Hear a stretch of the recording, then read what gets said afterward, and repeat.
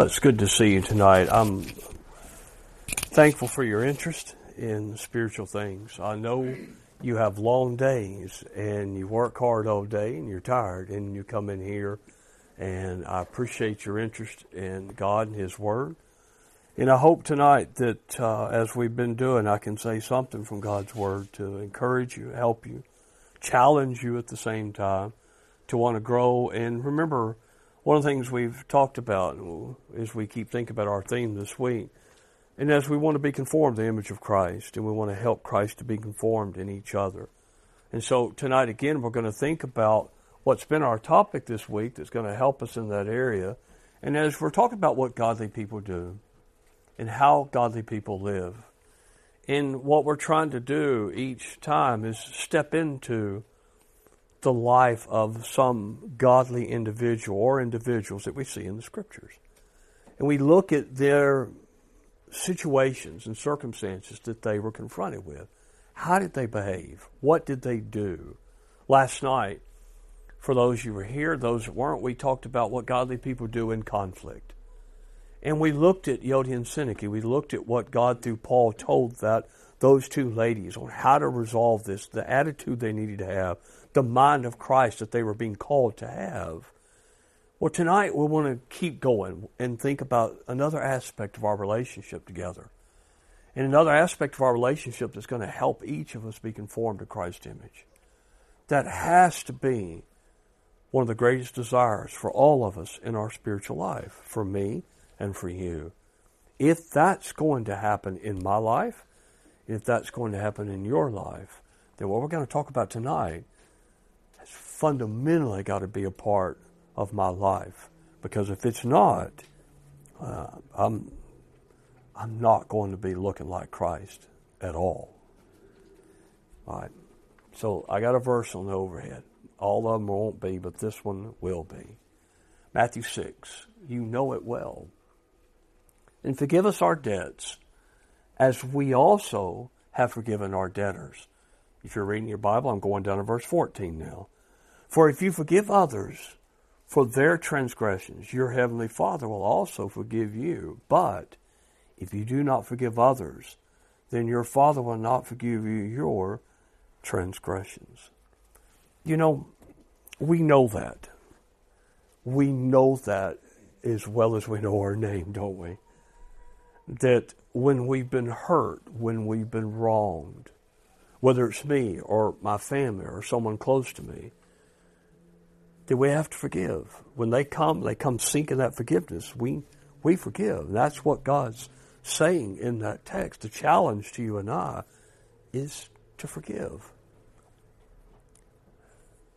There's a real problem in the heart of any Christian who will not forgive. If you're not willing to forgive, and maybe even just learn to let go of this, despite the ongoing pain and difficulty that may still be involved in whatever was done to you. But if you're not willing to let go of that, then you can see why I said you're not going to have that relationship with Christ, and you're not going to be conformed to His image. And there's a real problem inside the heart of that person. Why is it so hard to forgive? And maybe you're thinking, well, Greg, it's not that hard for me. You must be the only one. Well, no, I come on now. We all know the truth, right? Why is it? Why is it at times so difficult to forgive? I know there are a lot of answers to that question. And I'm not here to try to answer all of those. But you know, one thing in my personal experience that I've found why sometimes it's really difficult to forgive. It's so easy for me to recall the hurt or the wrong that's been done to me. Just like that. I can call that thought up in my mind anytime I want, anywhere I'm at, in anything I'm doing. And we do that sometimes. We call that hurt or that wrong back up. We get in our minds, and it's so palatable. It's so real. It's like it's fresh all over again. And we're right back in that same journey of the emotions and the feelings that are connected with what's happened. And I have to think one of the reasons maybe that it's hard, it's just so easy to do that. And yet still, despite the hurt, despite the wrong, the heart of a Christian is to be the heart of Christ. The mind of a Christian is to be the mind of Christ. The attitude, the behavior of a Christian is to be the attitude and the behavior of Christ. And I know exactly what was in the heart of Christ. At the worst moment, in some ways, in the most difficult moment that he would face, the most unjust and wrong treatment is on the cross. Father, forgive them, for they know not what they're doing. That's the mind of Christ. That's what he's thinking. They're hurling insults at him. They're the two thieves, all the others, the religious leaders, wagging their fingers at him, saying all the things they were. Forgive them.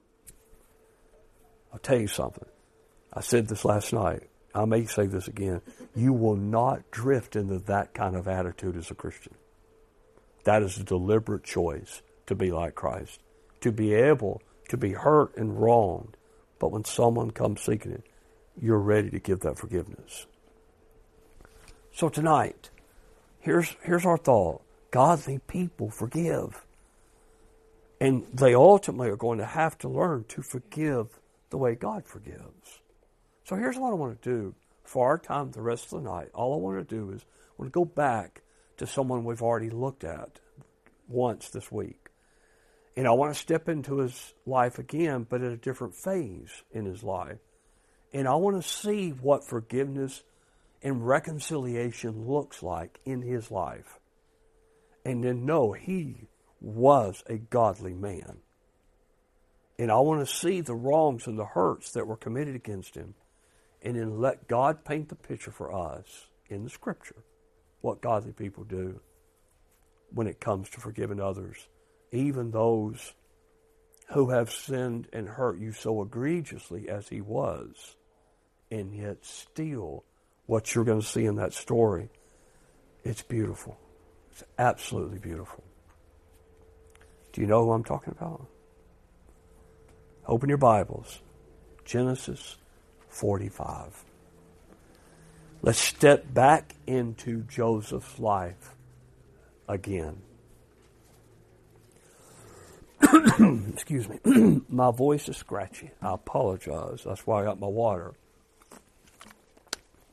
All right. Let me get you back familiar with the story. I know you know the story of Joseph, but let me get you to where I want us to pick up tonight and look at reconciliation.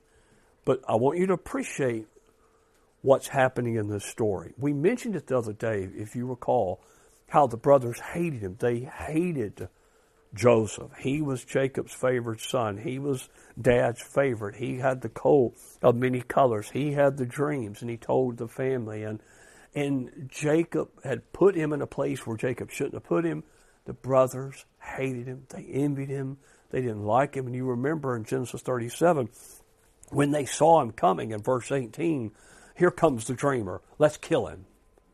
And just short of murdering their brother, you recall they threw him in the pit. They sold him as a slave into Egypt. And he spends 13 years. 13 years. He's 17 when this happens. 13 years. He is either a slave in Potiphar's house or a prisoner after Potiphar's wife lied about him. You want to talk about testing your faith? Stand strong for God. Stand up for the Lord. Really stand up for the morality that God wants you to have. That's what Joseph did. When over and over, lie with me. And he refused. Lie with me.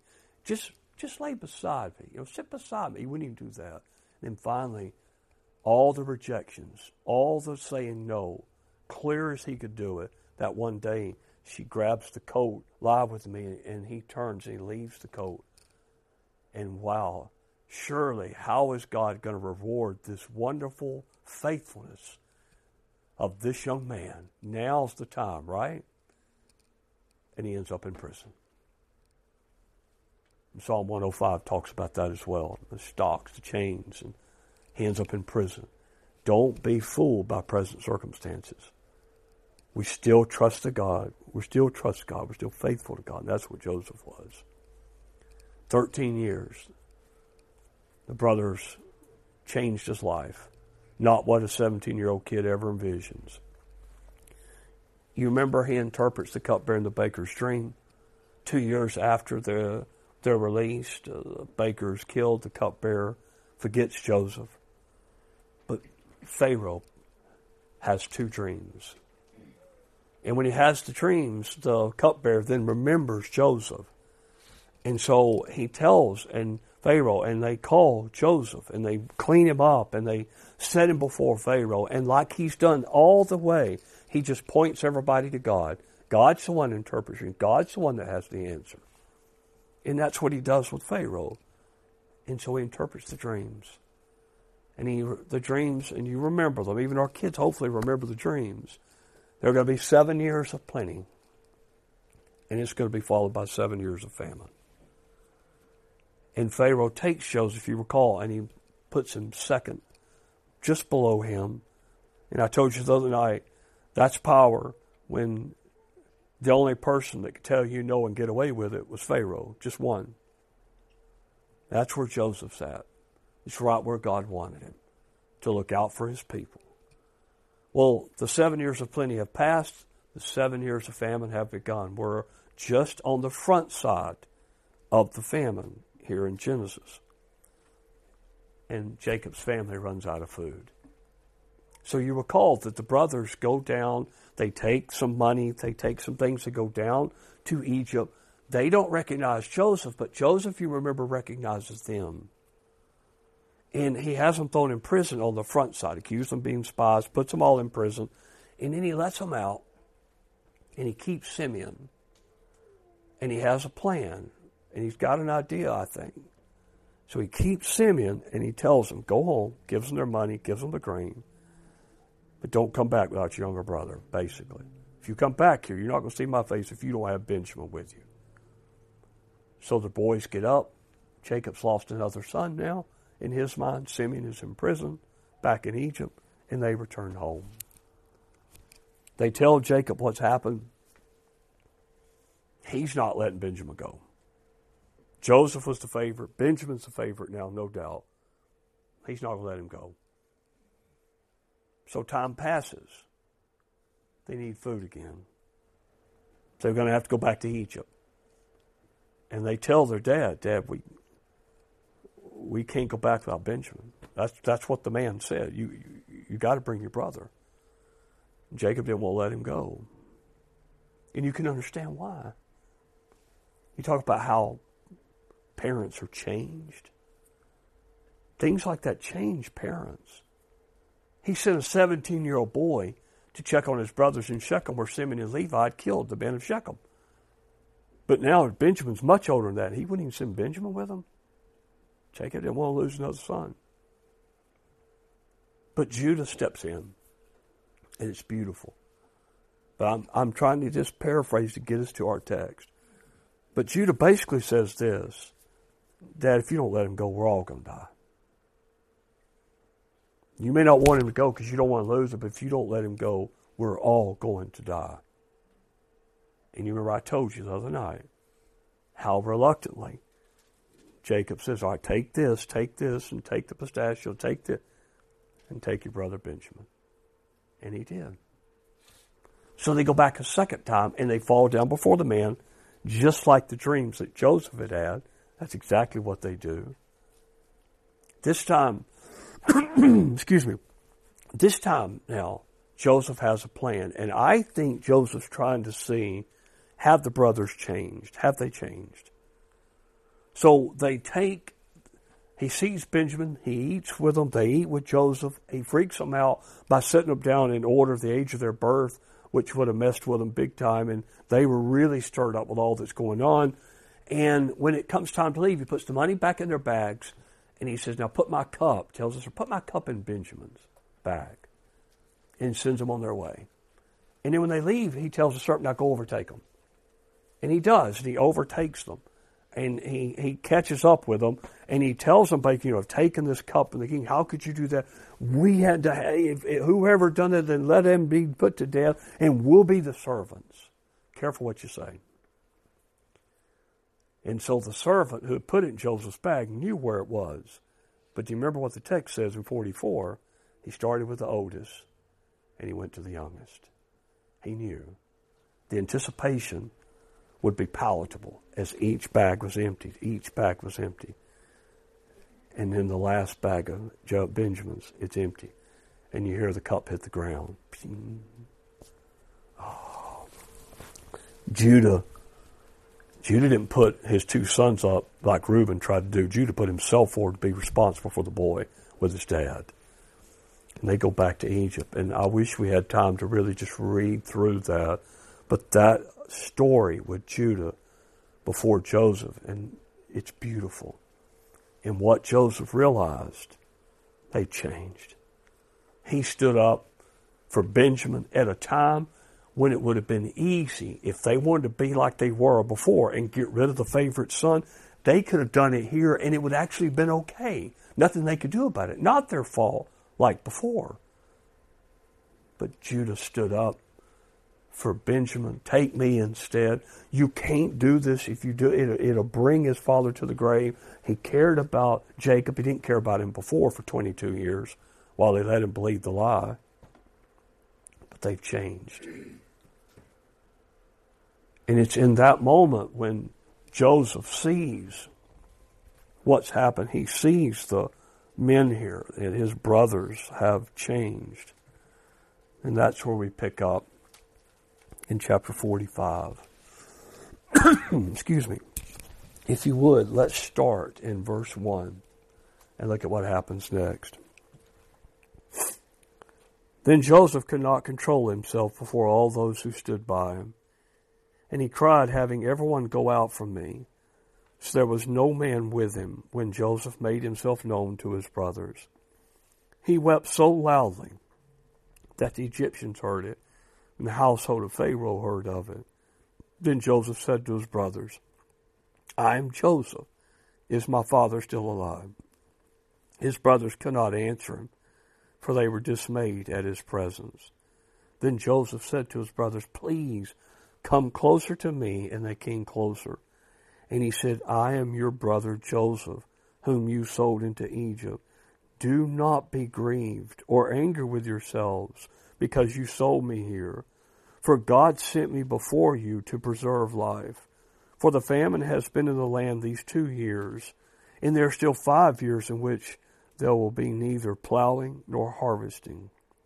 God sent me before you to preserve you a remnant in the earth and keep you alive by a great deliverance. Now therefore, it was not you who sent me here, but God. He has made me a father to Pharaoh, and Lord of all of the household, and ruler over all the land of Egypt. Hurry, go up to my father and say to him, Thus says your son Joseph, God has made me Lord of all Egypt. Come down and do not delay. That's a picture of biblical reconciliation. That's a picture of forgiveness, and the goal of that forgiveness being reconciled back together. Think about that scene. Here's one of those Bible scenes Hollywood would never do justice to it. The emotion, the raw emotion that had to be there in that moment when he said, I'm Joseph, your brother. To say they were dismayed, I would have been overwhelmed. I would have been speechless. But remember what they did. Just short of murdering him, they sold him for money. They took his coat and they lied to his dad. For 22 years, he thinks he's been killed. He spends all those years as a slave, in prison, and now the very perpetrators of that are standing right before him. And what does he do? He embraces them. He hugs them. He loves them. And you see that reconciliation. You see that coming back together and bringing this horrible relationship that had existed between them. And now they're back together. And he's able to treat them the way that he treats them. And so what I want to do now is I want to look back at that text, and I want you to see just a few things in the text that help us to see what forgiveness and reconciliation looks like and what it involves and how godly people forgive. And Joseph helps us to see that. And then we'll draw, excuse me, one other point here toward the end when we get to it. But for now, I want you to see this picture again, and I want you to look at what godly people do. First thing I want you to notice, I thought I had my clicker. I don't have my clicker. Godly people, when it comes to forgiveness, godly people are God-centered and not self-centered. Godly people, when it comes to forgiveness, like we see here in Joseph, they are focused about God. It is not about them. They're not self-centered. They are God-centered. They're not thinking about themselves. They're thinking about God. And what is it that God wants? Remember the other night I asked you, what do you want in conflict? And the second thing I put up there is I want what God wants in conflict. He wants unity. He wants us to look like Christ. What do you think God wants in these moments when we've sinned against each other and someone comes asking for that? What does God, He wants me to be focused on Him. He wants this to be about Him and about His will for me and how He wants me to behave toward a brother or sister in Christ where there's been sin and they're seeking that forgiveness. That's what God wants. And we must be God-centered and not focused on ourselves. If we're focused on ourselves, and this is all about me and how you've hurt me and how you've wronged me, that heart is not going to be able to forgive the way that God wants us to forgive. If Joseph had had that kind of heart, where this was all about Joseph, and you've hurt me and you caused all this damage in my life, he's not going to be able to forgive with that kind of heart. And that's one of those hearts that's got a real problem. And there's an ugliness in there when we're not willing to forgive. But when I look at Joseph, that's not what I see. I see a man that's in all of his life, he's looking at God, and he's always thinking about God, and he's focused on the Lord. And that's what godly people do.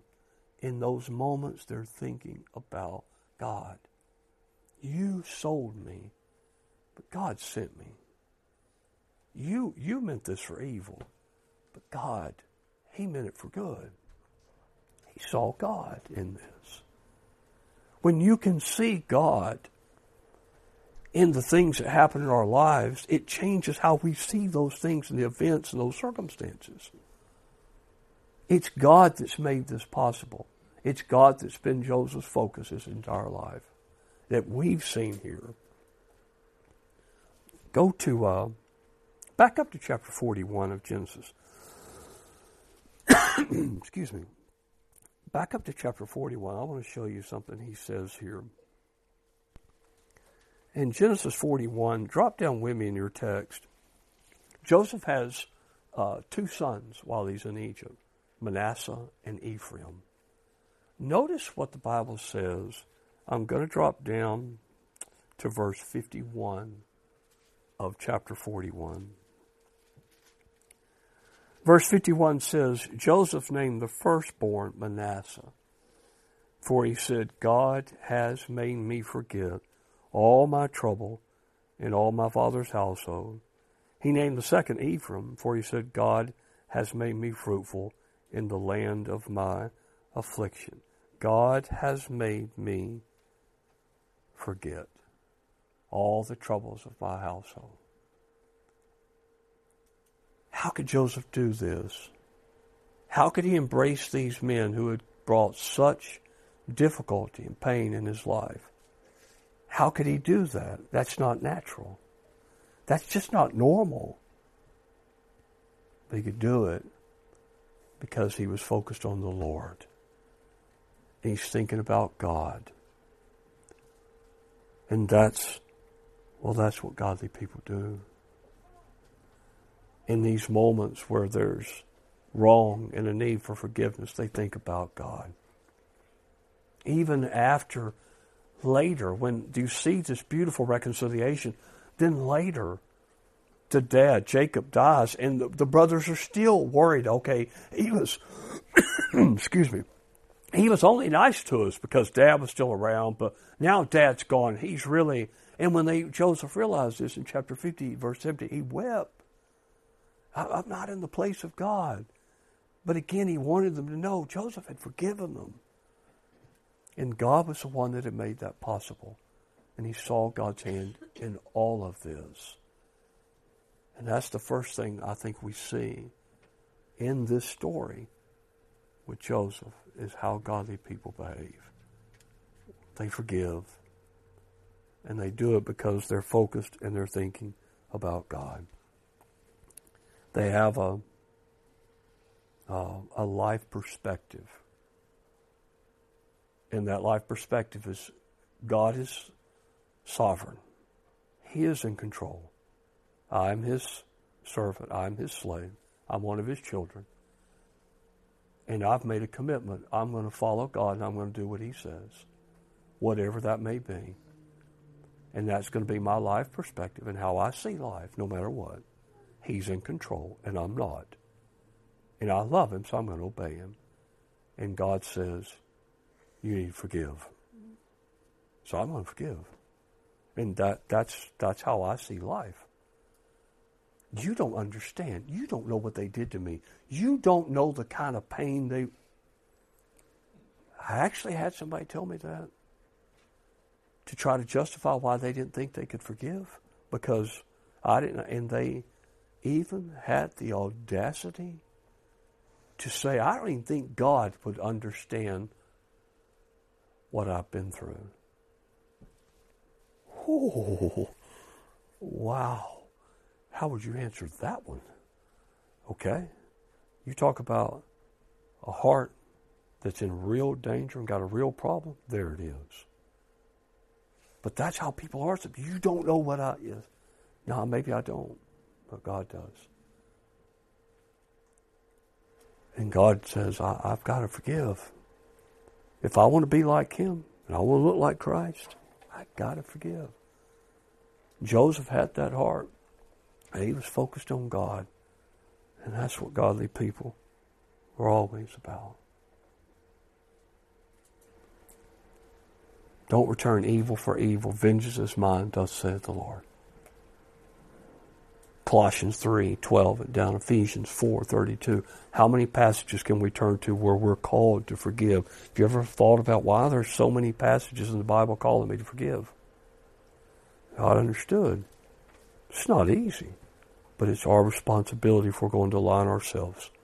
And we're going to be conformed to the image of Christ. And we're going to do what godly people do. We forgive. All right, let's look at the second thing. All right, we're back in, go back with me, I'm sorry, to Genesis 45 again. I want you to look with me again one more time. And I really hope you will appreciate this. Think about this. Really try to appreciate what's happening here. This is so not normal. Brethren, this is not natural. This is not innate. You're not born with this. This takes deliberate effort to behave this way. I'm back in the text. Into verse 4, I'm your brother whom you sold to Egypt. But look at 5 again. Do not be grieved or angry with yourselves because you sold me. Are you kidding? Are you kidding me?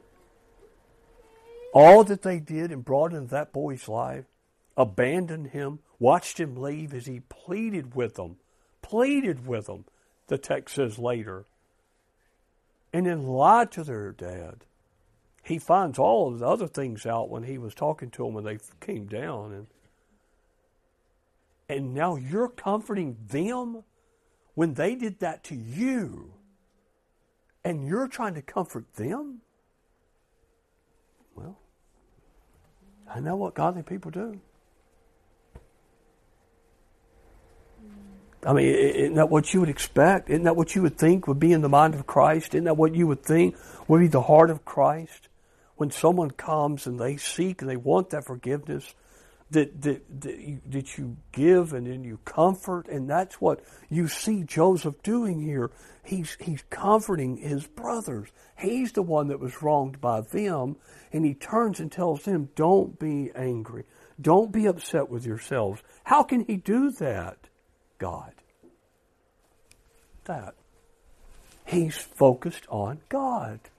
He's thinking about God. He's thinking about them. He's thinking about the brothers. You need to let this go. It's like, I've forgiven you. God, if you seek His forgiveness, He'll forgive you. I have forgiven you. And you need to own that and trust that. And people need to be able to feel that. We need to comfort them so they know. And that's vital. We want the one who has sinned against us, who comes seeking that. I want them to know when they come seeking my forgiveness, you got it. And it's over. We're going to put it behind us. And now we're going to start rebuilding this relationship and making it strong again. And so Joseph takes this opportunity here to comfort his brothers. And the only way he can do something like this is because God has been at work in that boy's heart. And God has been at work in that man's heart. And as he said in 41:51, He's made him forget. He's allowed him to move forward. And I'll suggest to you, God can't eat from you until He Manasses you. You're going to have to let go of these things that's behind, so I can move forward and be blessed and serve God in the way that glorifies Him.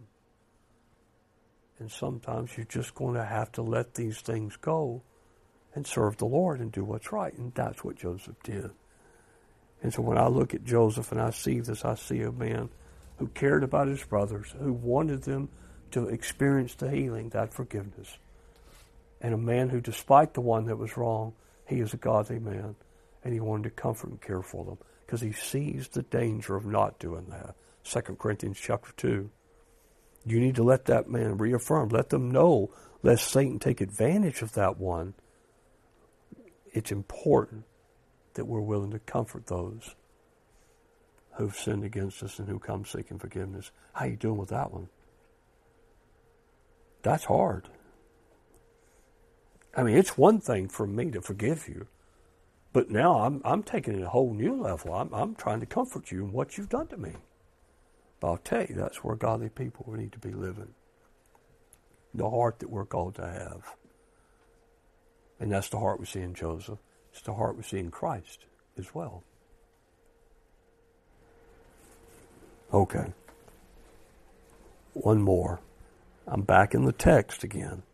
I'd like you to drop down with me. Pick up in verse 10 of 45. He said, you shall live in the land of Goshen. You shall be near me, you, and your children, and your children's children, and your flocks, and your herds, and all that you have. Therefore I will also provide for you, for there are still 5 years of the famine to come, and you and your household, and all that you have, would be impoverished. You can pause there. The last thing I want you to see here with Joseph as he paints a picture for you and I of godly biblical reconciliation and forgiveness. And the forgiveness we extend when they come. We want them to forgive. And the goal of that, as I said, is to be reconciled, to be back together in our relationship. He helps us to see that those people are God-centered. They're not focused on themselves. They comfort, and then the last thing you see there that seems obvious, He's doing good and blessing them. I want you to come. Get everybody. And I'm going to put you in Goshen, a fruitful land that also happened to be a lot closer to the promised land, which will come up later. and being significant, but I'm going to bless you, your families. I'm going to take care of everybody, and I want you to come and stay up here. In other words, go home and get everybody. Now you're going to be with me, and I'm going to watch after you, and I'm going to help do good for you because there's still 5 years left in this famine, and it's going to get bad, but not for you because you're going to come be with me. I'm going to take care of you. Could you treat somebody who caused you 13 years of pain? Could you treat them that way? Could you comfort them, embrace them, forgive them, and then bless them, do good to them? Could you do that? I hope so. Because that's what godly people are called to do.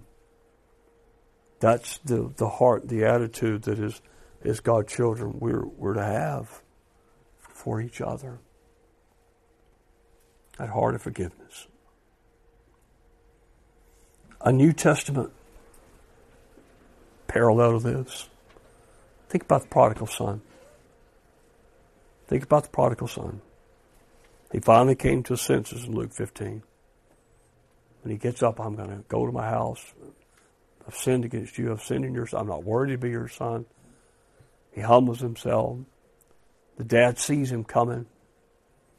The story, you have this picture of the dad maybe every day looking, hoping, as any parent would, that they come back. And he sees him. The dad runs to him. That's our God. When we come to him, he runs to us. And the dad takes him, he wraps his arm around him. I wonder what he smelled like. He'd been in the pig pen. The dad didn't care, did he? He just wrapped his arms around him. And he puts the ring, shoes on his feet, clothes on his back. They kill the fatted calf. What's the dad doing? He's forgiving. He's comforting. He's doing good to him. That's what the dad did. That's how the dad treated the prodigal, who treated the dad like he was dead. Give me my inheritance and I'm leaving.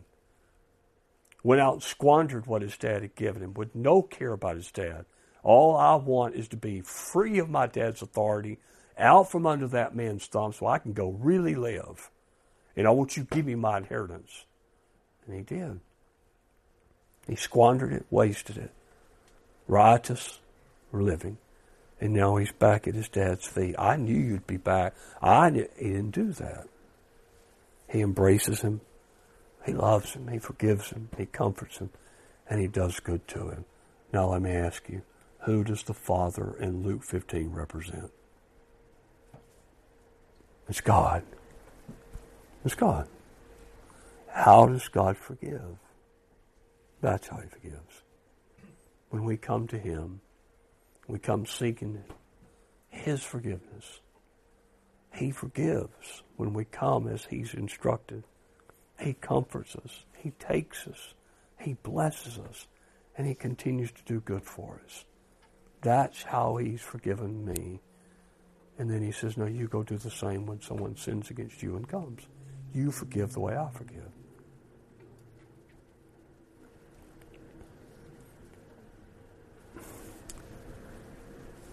If God forgave you the way you forgive others, how would that work out for you? If God forgave you the way you forgive others, how would you feel about the forgiveness? I would love to know the real answer to that in all of your minds. Excuse me. But would you feel forgiven? What if God said, well, I'll forgive you, but I don't know if I'd be close to you for a little while. We just need we need our distance. All right, because I'm but I'm going to forgive you, but you're not going to be right up here anytime soon. Man, that's how we forgive sometimes, isn't it? I'll forgive you, but we don't really want to be around them. We don't want to see them a little bit. That's not how God forgives. He took the son, he wrapped his arm around him, and took him back, and he loved him. But that's how we forgive sometimes. I am amazed in my life at this young age still that so many people, when it comes to their relationship with God and their want for forgiveness with God, they want mercy and grace. But as they interact with each other, they want justice and not the same mercy and grace. I don't understand that. But we're guilty of that sometimes. It's wrong.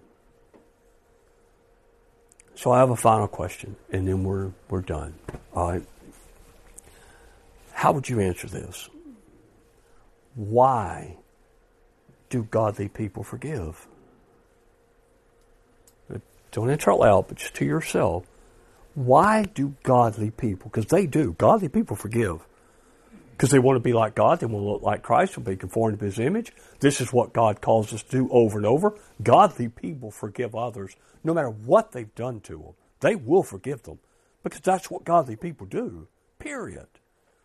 If you're not willing to forgive, then do not see yourself or think in terms of, I am a godly person, because the godly forgive. If I'm not willing to forgive, we started at Matthew 6, 14, 15. But my question, why do godly people forgive? So, I'll share my answer, and you see if it matches yours. I believe one of the reasons that people who are godly forgive, not just because God calls us to, that's important, but I think a godly person sees it a lot deeper than what God just told me to. I think that godly people forgive because those are people that know their need, their ongoing need every day for God's forgiveness. I need it every day. And I want it every day.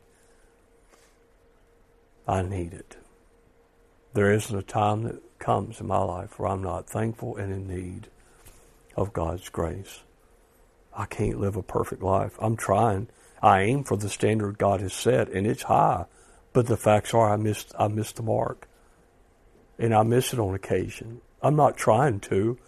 I'm trying to not live a rebellious life, but I'm trying to live a faithful life, and I miss the mark sometimes. And when I miss the mark, I want God's forgiveness. And I come asking Him for it.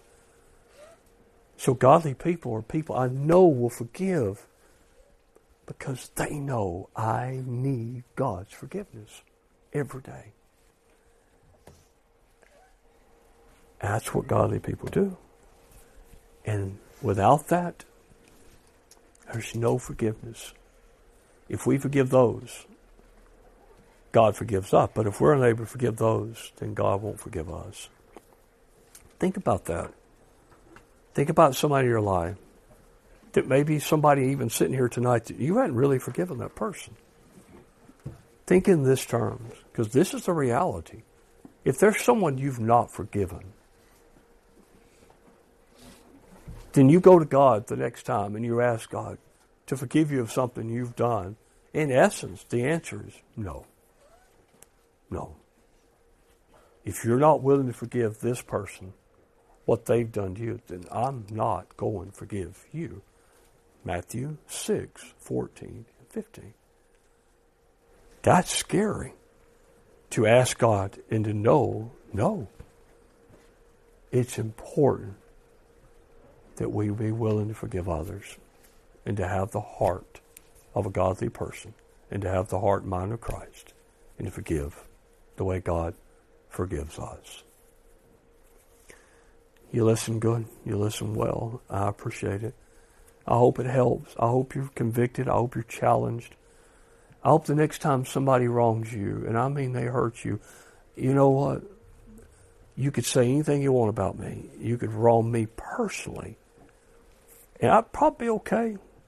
But boy, you come with my children or my wife or somebody, or even a brother or sister in Christ, that's a greater challenge for me. Now to have that right attitude, you know. God wants me to forgive. When you face with that in your future, think about Joseph.